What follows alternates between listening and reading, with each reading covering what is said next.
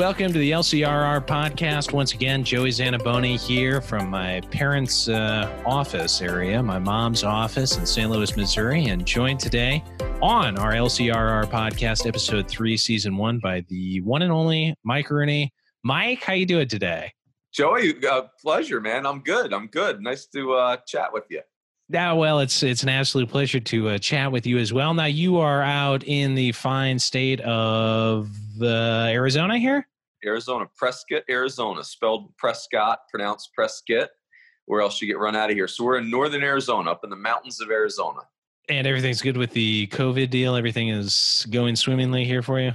Yeah, I mean, I would say as far as you know, obviously my brother lives in Hoboken. Like, that's a nightmare where those guys are. So, yeah, it hasn't been too terribly bad out here, quite honestly. Well, we got some news baseball-wise on the Major League side today. Possibly getting restarted. Now, I know you're on the college side, but just got to hit this first. What do you think about this plan? The owners have approved it. It's going to the Players Union. Any idea? Maybe put a handicap on this for us. What do you think will happen? You know, I would say every time I get excited, I get, dejected. I saw Sean Doolittle had like 9 or 10 tweets today that were very safety oriented. And I don't know. Yeah, it's like there's so many layers to it. There's the finances and the safety and the, like not just the players. I mean, right. And it's hard to not have an emotional reaction. Like I am, like everybody, right? Like my day job, I'm in my home office. I have a TV right here. And if there was Major League Baseball, I would turn this TV on and it would never not have baseball on it. And I'm watching the KBO games, we're starving for it. I think it'd be so great for the psyche of the country. But, of course, there's so many factors and it's hard to know, I'm Sean Doolittle is a very bright guy, but he's not an epidemiologist, right? Right. So few of us are there, Mike. Yeah, that's right. So I'm just reading his opinion on the research. So I don't know, man. I'm desperate for it. But of course, we all want everybody to be safe for sure. Well, what have you been doing to kind of keep your psyche buoyed during this? I've had, the ups and downs, and I've been kind of down in that trough and depressed. I've been trying to exercise more. What have you been doing to just kind of avoid falling down through the pits of despair? Yeah, that's right. I would say the exercise part for sure. I would say for my baseball fix, I've watched every college baseball highlight on YouTube that I can get my hands on. And thankfully, I've got it on TV right now. ESPN's running replays of games. Thankfully, the Sirius XM show I do with Darren Sutton on college baseball that's sponsored by Perfect Game. We're still doing that every week, which has been a blast. And I'm still writing every week for Perfect Game. I've been writing an article on 2 teams that I wish I had gotten to meet and see this year. So that's been fun. But it's I'm watching your Twitter reel once a week. That's my diagnosis for everyone. That's good for the soul right there. A citrus-based 90s beverage. Who doesn't need that in their life? I know. Oh, I love that one. I still go back and watch it about once a week myself. At the time it kind of went viral, I was watching it, 5 times a day. But how many views on that thing? Do you know?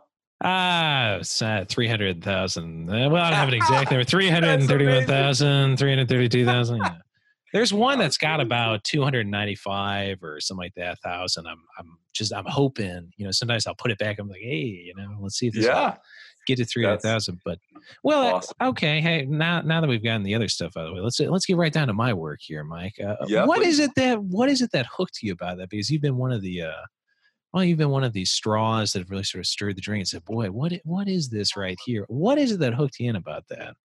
Yeah, it just made me laugh. It was joyous. I think that's one of the fun things about college baseball is that, and I know that your talents will take you beyond college baseball if they haven't already, but I know they have, but I don't know, college baseball to me is fun because it's that perfect age, the kids are old enough to be really good players, but it's super joyous. It's like the relationships with their teammates and it's not super monetized yet. So, and when I hear you announce, it's very kind of like that, no holds barred, just very joyous. And it's hilarious. It makes me laugh.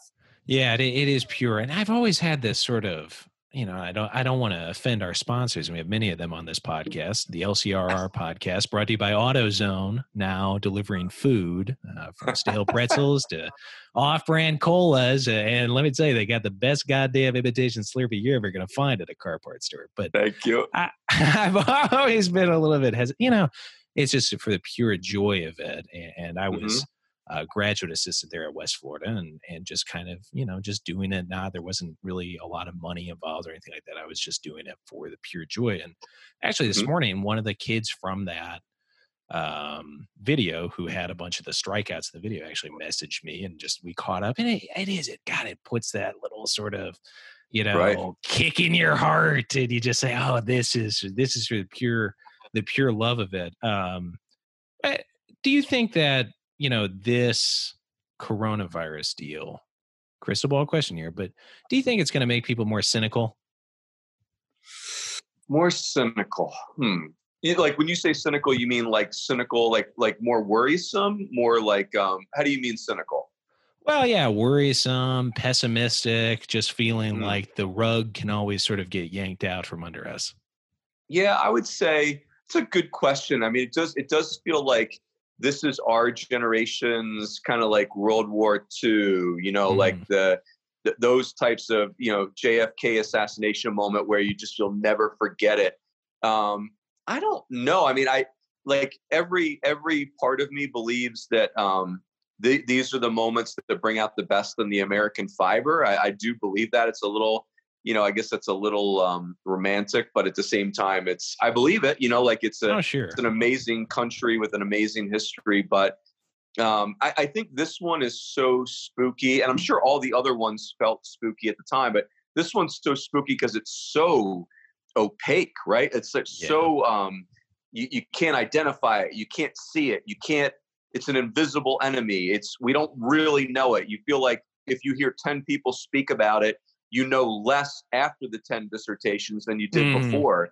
So, but I do believe at the end of this, there will be something positive that will come out of it. Probably many positive things, but I think it'd be unwise to underestimate that there has been and there will continue to be hardship around it for sure. Yeah, and to talk about baseball, I mean, that's just such a small part of our society, but you're so right, is that if they could find a way to get the games going again, it really would buoy people's spirits. You said you've been watching the KBO to that end. Thoughts and reactions. What do you think about the level of play over there in that particular league?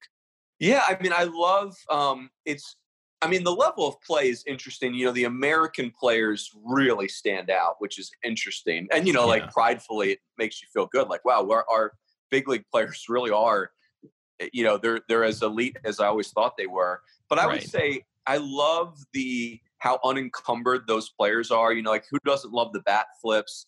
When the hitters swing and miss, they're very animated. It's interesting. They play with a lot of flair over there, but I'll tell you which is so ironic, right? Because American pitchers would say, hey, that's disrespectful. Or you could argue that the Korean players are way more respectful than what you're used to. And my thing about celebrations in baseball is I'm 100% in favor of them. It's just about where they're directed. Like, I think when you eyeball your opponent during a celebration, I find that to be really inappropriate and out of bounds. But as long as your celebration is not directed at the person that was on the wrong side of it, count me in. And you notice those Korean players, when they bat flip, they don't glance anywhere near that pitcher. It has nothing to do with the pitcher. It's just a pure individual celebration. So I would like to see more of that in our game. And it's fascinating because there's not really any fans watching right now, but overall, cutout fans. The paper fans are there, but overall, it seems like in many ways the Asian game is more fun. You have cheerleaders on top of the dugouts. I remember reading an article in the New York Times a few years ago about a baseball game, the CPBL, and one of the fans described it with a phrase that translated to hot and noisy. And there wasn't really sort of people going out there just to hear the crack of the bat. We hear it now because nobody's there, but it seems like there's something maybe a little more fun. I'll go ahead and say this. I've said it many times before, not that anybody was probably listening, but I believe, even though I can't understand most of what's being said, I think that in Japan, Korea, Taiwan. I think that's where the best baseball announcing is being done right now in the world. I think it's very exciting. I'm sure it's very informative as well. What do you think about announcers from that side of the world? I've never locked in on it. It's funny. I would love to. I've studied Spanish my whole life, but I've never really locked in on it. And every once in a while, I'll put the ESPN Deportes on when the Caribbean World Series is on, and just to try and hear those announcers. And so I would say more from a Caribbean standpoint. I've never really. I mean, the Asian languages are so far beyond me; it's hard to say.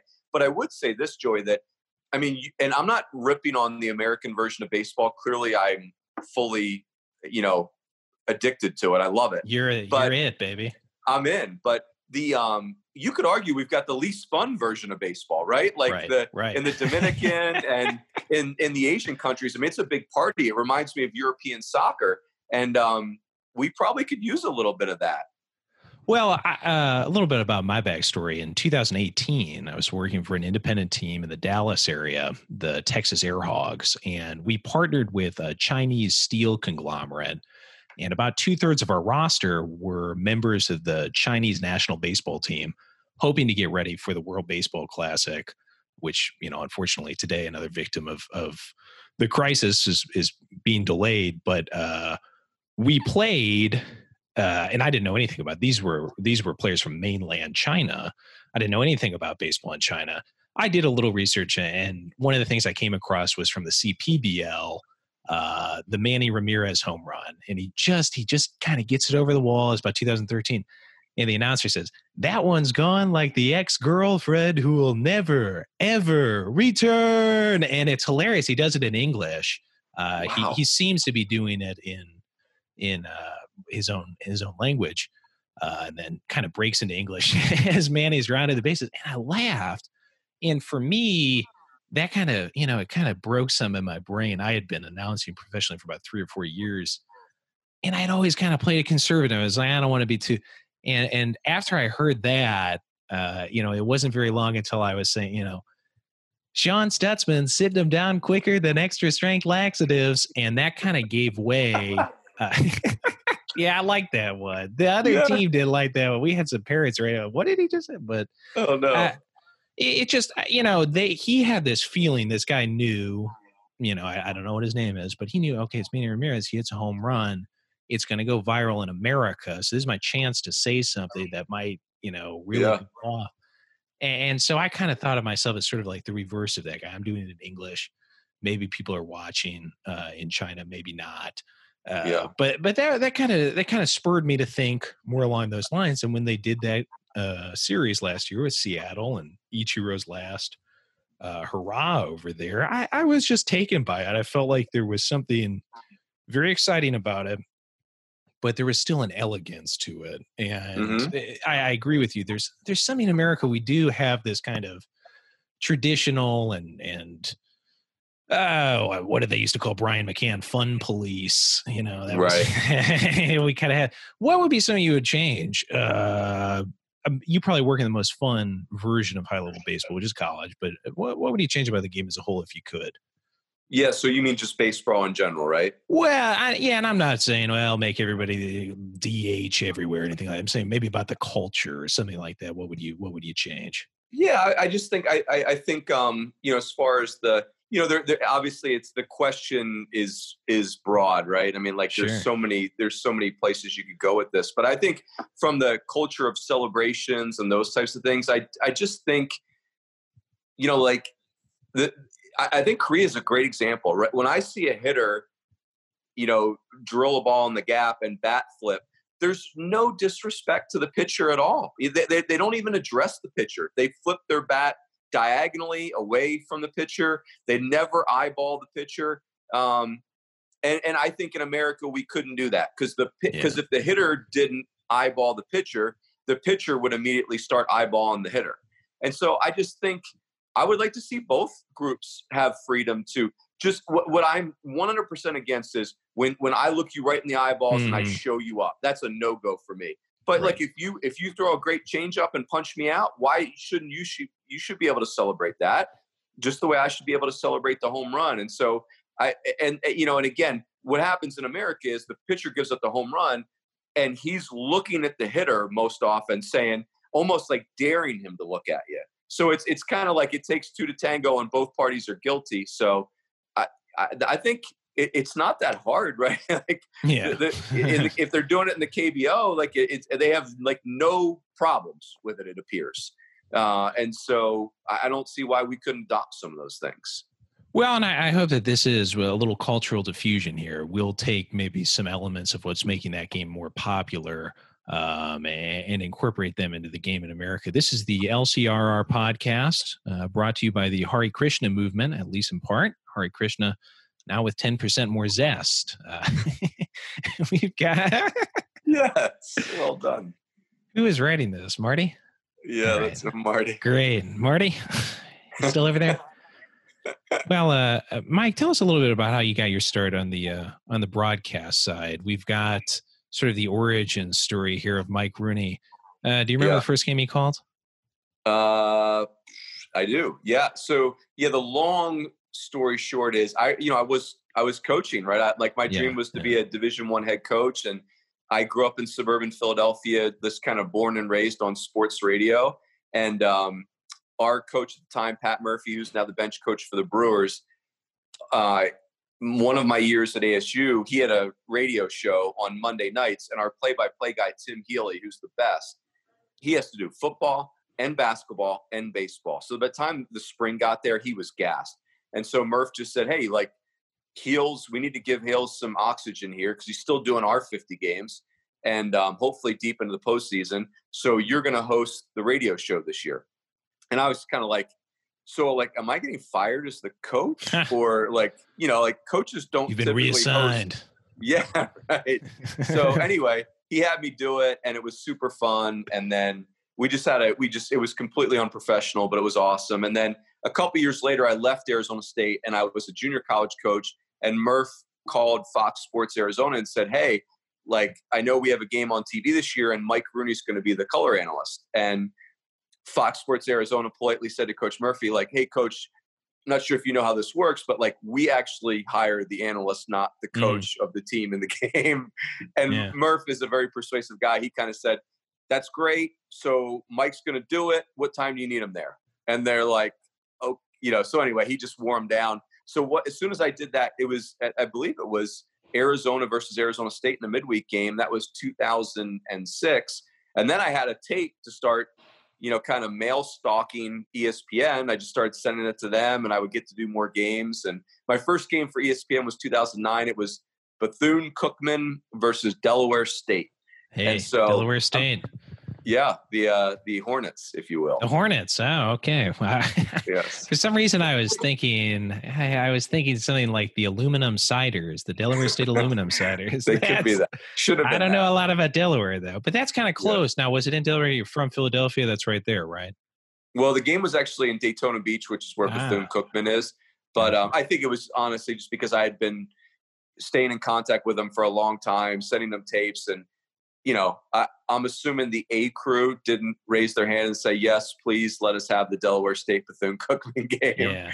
So, but hey, it only takes one.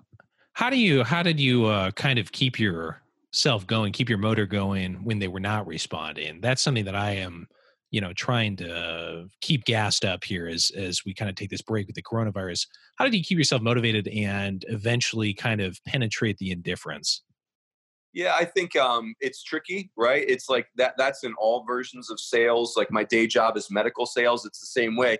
How do you balance persistence with not being so bothersome that they just decide no? One thing that I learned when I was reaching out to ESPN is I just felt like, I was so frustrated in the beginning because I felt like I had something to offer, and I was just thinking, how can you not see what I have to offer? Right. And then, but they just don't, like they're busy, they're doing their own thing. So what I discovered was the best way for me to stay in touch with them was to provide value that they couldn't get elsewhere. So what I started, I'm a college baseball nerd. Oh, like it's what I care about, college baseball. It's my favorite thing in the world outside of my family. And so I just started I would send them very short emails periodically saying, hey, here's what I'm excited about in college baseball. So I was helping them like get a snapshot of what's going on in our sport. And I wasn't taking up a lot of their time. And so I just slowly dripping on them that way. And, the other thing clearly is I was always trying to meet people that I could get connected to them. So they were doing college baseball in Omaha. So who could I meet that could say, hey, Mike Rooney's not an axe murderer, actually. He so uses a gun. Don't worry. those were two things. But I tell you, like for me, getting to broadcast on ESPN has been a life-changing dream come true for me. But I mean, I started, you saw the timeline, right? I started sending them my tapes in 2006 and I got to do my first game in 2009. That's a long time to stay with that. But obviously I'm clearly overjoyed that I did. And who really kind of at ESPN do you think influenced you the most? Who maybe did you latch onto as a mentor and kind of learn the ropes of that particular world, the worldwide leader? Yeah, I would say, I mean, this is indirect to your question, but Meg Renchis, who is the CP, the coordinating producer for softball, she was the person to give me my first shot. So, I mean, I will always be indebted to Meg for giving me that Delaware State Bethune-Cookman game. But honestly, over the course of those 11 years, I've leaned really heavily on the play-by-play guys I've had and the producers I've had because, I mean, I knew nothing about television. I didn't know any of the terms. I didn't know what it was like a foreign language. So leaning on those guys, building relationships with those guys. I've had so many great play-by-play guys, so many great producers and directors. And so, just over the course of time, you ask them a question and, I used to always send them an email like, hey, if there's anything that you think I could do better, and if you think there's things that I did that really stood out as good, I'd like to know that too, because I don't know the answers to either of those things. I'm just doing what I think is best. But I'd love to know what is best. So I would say it's been very fortunate in that regard.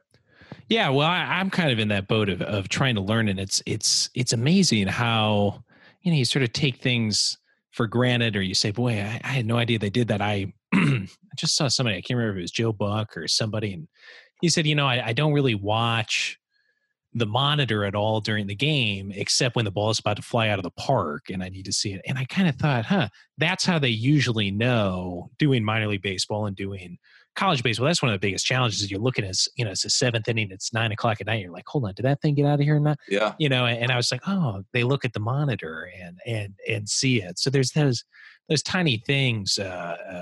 Does it get easier as you get onto the bigger stage?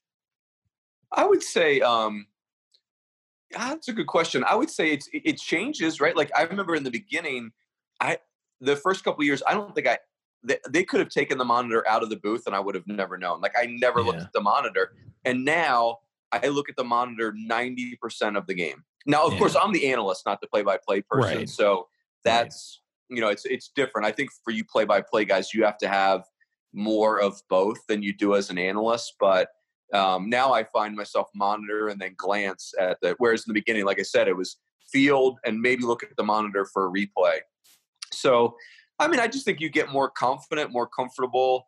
You end up in different roles, like I've gotten to do studio. That's completely unique. Getting to do dugout stuff is really unique. But, I think the most important thing, at least in my mind, is not to lose. Like, I really don't want to be a professional broadcaster. Like, I'm just a person that loves college baseball, and I love the player-coach interactions, and I love the sport, and I just want to share, if there was a great college baseball game on, I would want to sit on my couch with some buddies and talk and watch, talk through the game, watch the game.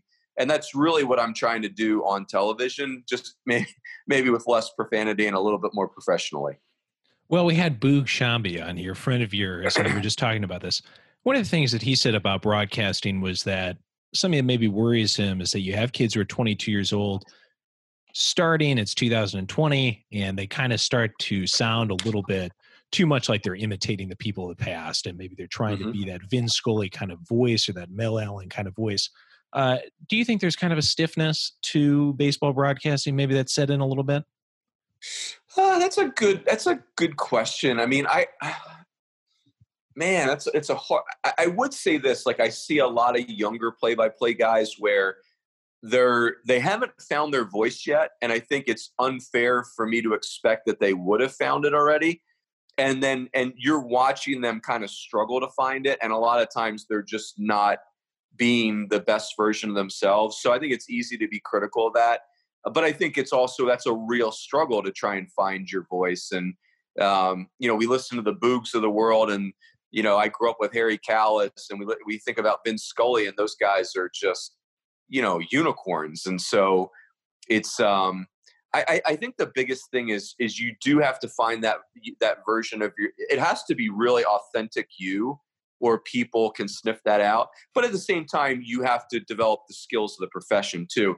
I think that's a work in progress for all of us. You ever say anything that just embarrassed the shit out of you? On a broadcast? Gosh, I know I have. I think I immediately black out after I do those things for my own self-preservation. Man, what's the worst? I mean, this is one, it's in a fun way. Like I get to do the Bases Loaded every year with Matt Schick, which is a blast. Yeah. And so we're constantly, the producer's constantly bringing you to games. And so something, you're about to see something eventful happen. So we start guessing and stuff like that. And I called a Spencer Torkelson home run last year, and I got really cocky. And so we went to 2 games in a split screen, and I said, gap shot, and both hitters punched out like awful punch outs. And so, yeah, you make some predictions that don't go great. That's for sure.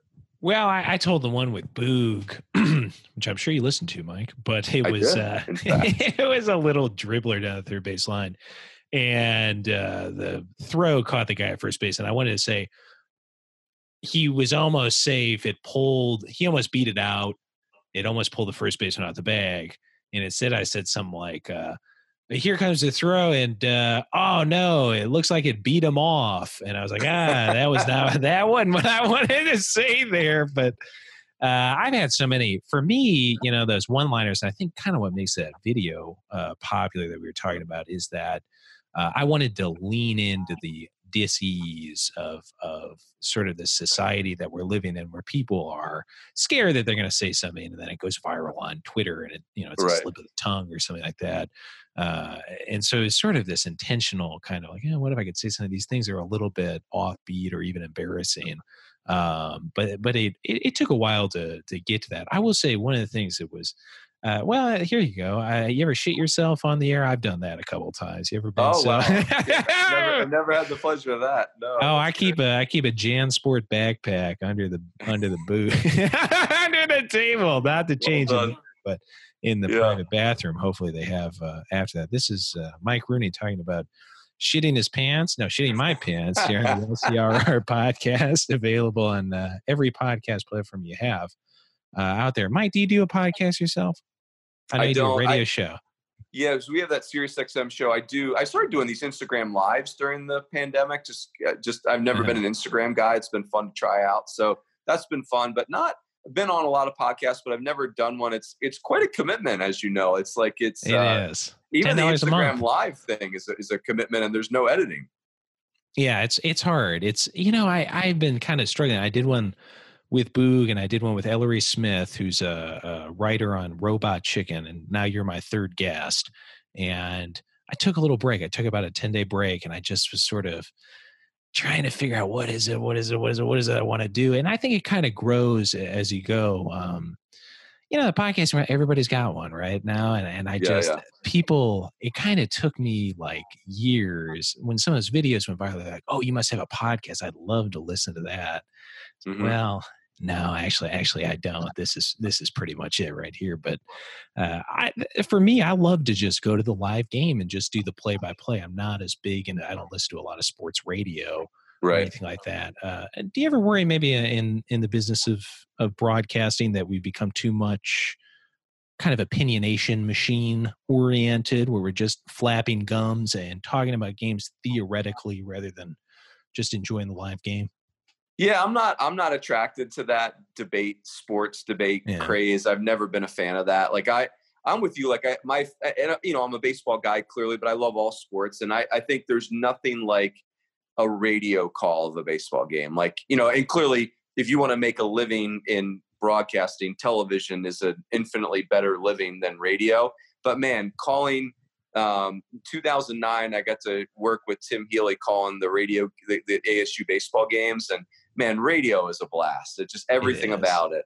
And so that's, and I always say this, I love sports talk radio from Philadelphia because it reminds me of home. I've been gone for 20 years. Like, I love the irrational nature of Philadelphia sports radio. I love the craziness. It makes me homesick in a good way. But I'm more like that's my favorite thing about broadcasting is if the game starts at 5 and I need to be there at 3, all day I'm thinking of ways to convince my wife so I can go to the game at 2. Whereas, like normal course of work, if you have to be there at 3, you're like screaming in the parking lot at 2:59. Right. You just have to drag yourself in, and there's so much. God, there's such an energy. I go to the stadium and just will sit there and just find any excuse to be in there before the games. And gosh, I'm missing that feeling so much right now. Would you ever think about doing something like a video game announcing, something like that? I mean, that's a good question. I never gave it some thought, but I mean, like, think about some of the sports movies where I mean, when you said that, my first vision of my brain wasn't Vern Lundquist in Happy Gilmore? He was. Yeah. Like, so those announcers make Doesn't he those say Happy Gilmore? Who the fuck is Happy Gilmore? Gosh, Vern Lundquist really did cuss in that movie, didn't he? So he said something to that effect. Yeah, no, I think you're right.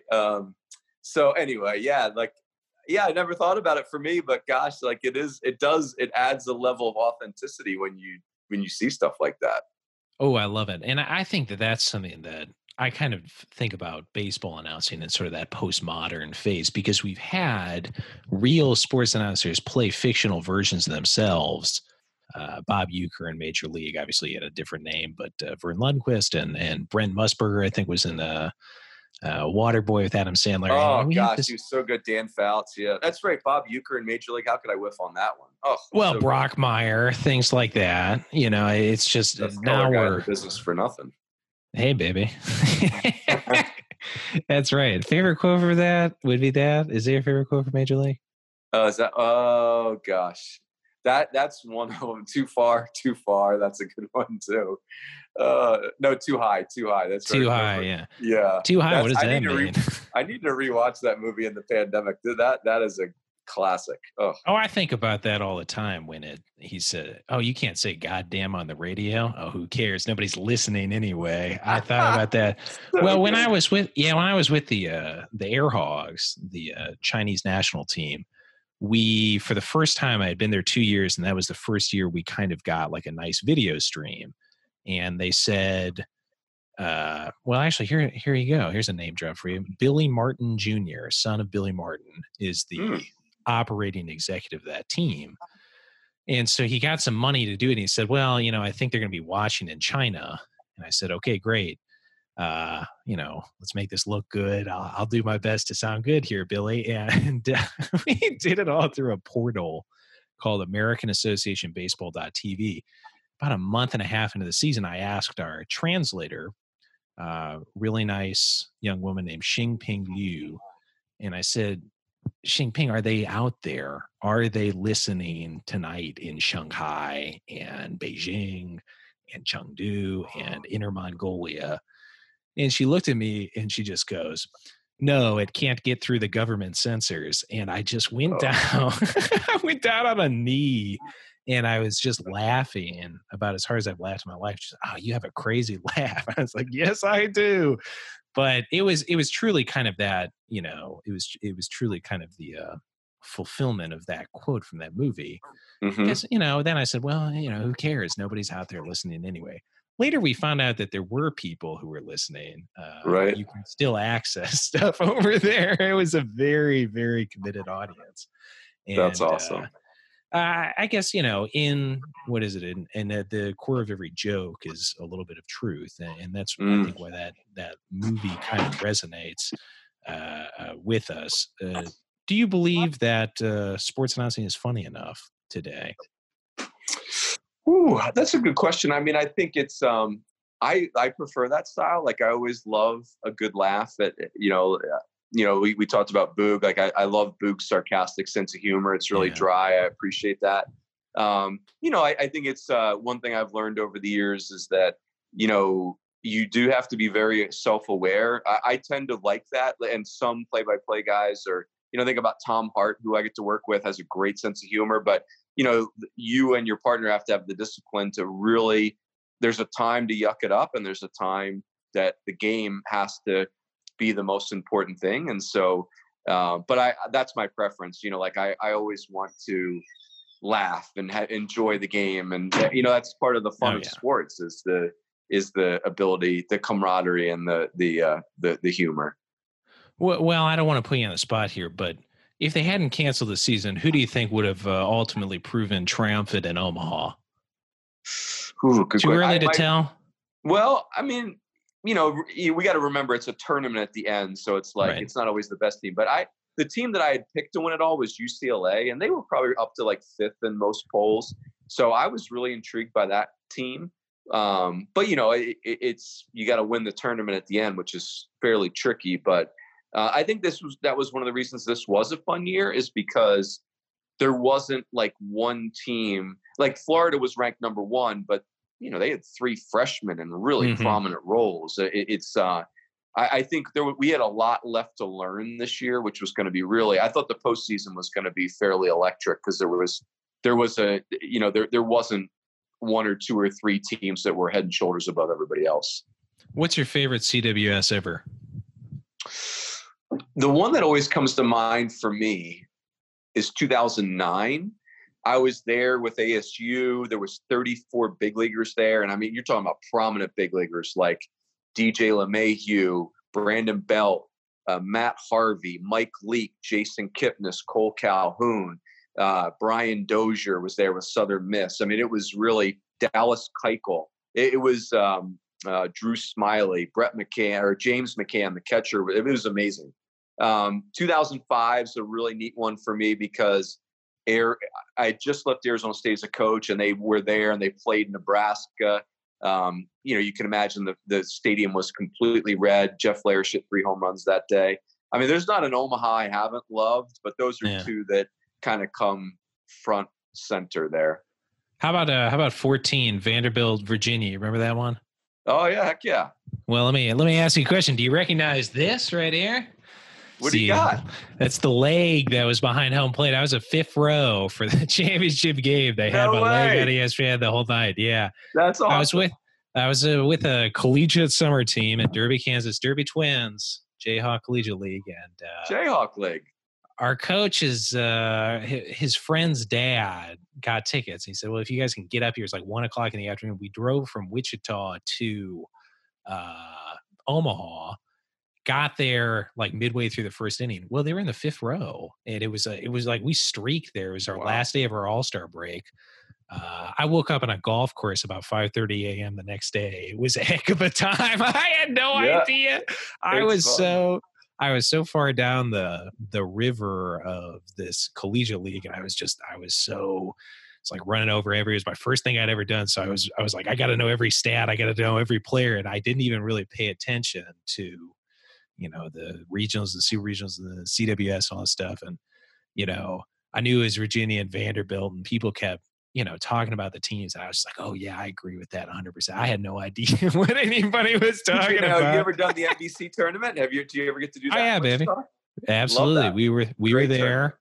Tournament. And we I think they take the top 4 teams from the Jayhawk League get an automatic bid. And so we made it to the end of the first week. We were, I think, the last team eliminated at the end of the first week. And it was, that was a lot of fun there at historic Lawrence Dumont Stadium, which unfortunately now is no more. Did you? Are they doing a new? I've never been. We would send players there occasionally. Like if we had players, when I was at ASU, if we had players that did summer school, we tried to send a couple players there. But I coached in Alaska one summer, and that was a big deal. If you won the Alaska League, you go to Wichita, and that's one of my regrets. I've not been to that tournament yet, and it's not what it are they building a new AA stadium in Wichita, or what is the Yeah, situation? it's kind of changed up. So they had historic Lawrence Dumont Stadium, which was built in the 30s, and they hosted the NBC World Series for all those years. And they did the Wichita Wranglers up until about 2011 or something like that when they left. And an independent team called the Wichita Wingnuts was there. And they would take a trip for like 2 weeks Mm-hmm. when the NBC came, and I guess late July, early August. And they just finished that. They just closed the stadium, I think, in 2018 and demolished it right after the season. So they built a new stadium. It's huge, 40 million some odd dollar stadium for the Wichita Wind Surge, which I think is AAA there. But I don't, it got to be a little bit different. That year that I was there was 2014.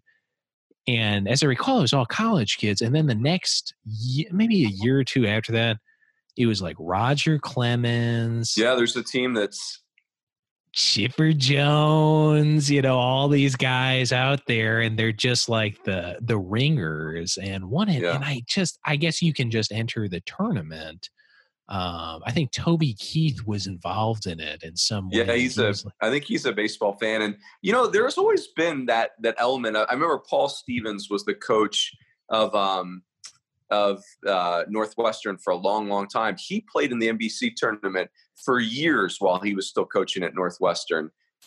He was in really good shape, and I always kind of liked that part of it, that it was mostly college kids, but then you'd get some adults sprinkled in there that were really good players. And so I hope that tournament survives, although it definitely feels like summer baseball is in a very interesting place right now. Yeah, it's tough. I know a lot of them have, so I guess the Cape Cod has shut down. I know the Coastal Plains League has postponed to July 1st. And I really do hope so. You talk about that innocent. It's almost even more innocent than the institutional seasons. It's just kids out there, and it would be a shame if we lost it. But can you imagine that you play the whole season, not to dump on the Jayhawk Collegiate League, but then all of a sudden it's Roger Clemens out there on the mound. You're like, well, hold on a second, something went wrong here. That's right. Did you, as a player, ever play in any of those leagues? No, when I was playing, so Craig Counsell was my teammate when I was at Notre Dame. And so he was our best player, or one of our best players. So he did go play that circuit. Like, he played in the Jayhawk League, I think, for 2 summers, played in Alaska, I think, 1 summer. I never got to, I would always just go home. I was a walk-on. I would go home to Philadelphia. I would work and just play in our adult league back there. It's called the Westchester Adult League. But really what I got to experience summer leagues was in my coaching career, just going out to Alaska and Fairbanks that 1 summer. And then that was one of my roles at ASU, was they call it summer placement, placing the players in summer leagues. So. And Craig, you guys played together. Did he always have the, hands up like this? Higher hands, but not like crazy high hands. No, that was developed during the course of his pro career. Huh. Well, I've always wondered what would be the impetus. Break it down for us a little bit. Why would somebody put their hands all the way up there? Is there some secret? I think those pro players, they have had, not to speak for Craig, but I remember speaking to him and he just said, hey, it's just something that I was trying to create a mental trigger. And so it was something I think you see a lot of professional players. You think about those guys, they've had so many thousands of at-bats and so many swings.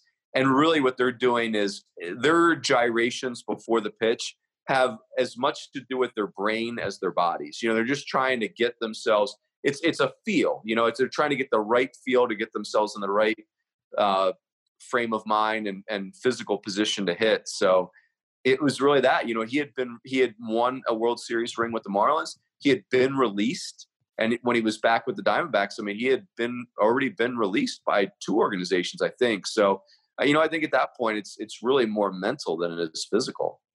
What advice do you give to kids here during this uncertain time, just about staying ready and staying positive?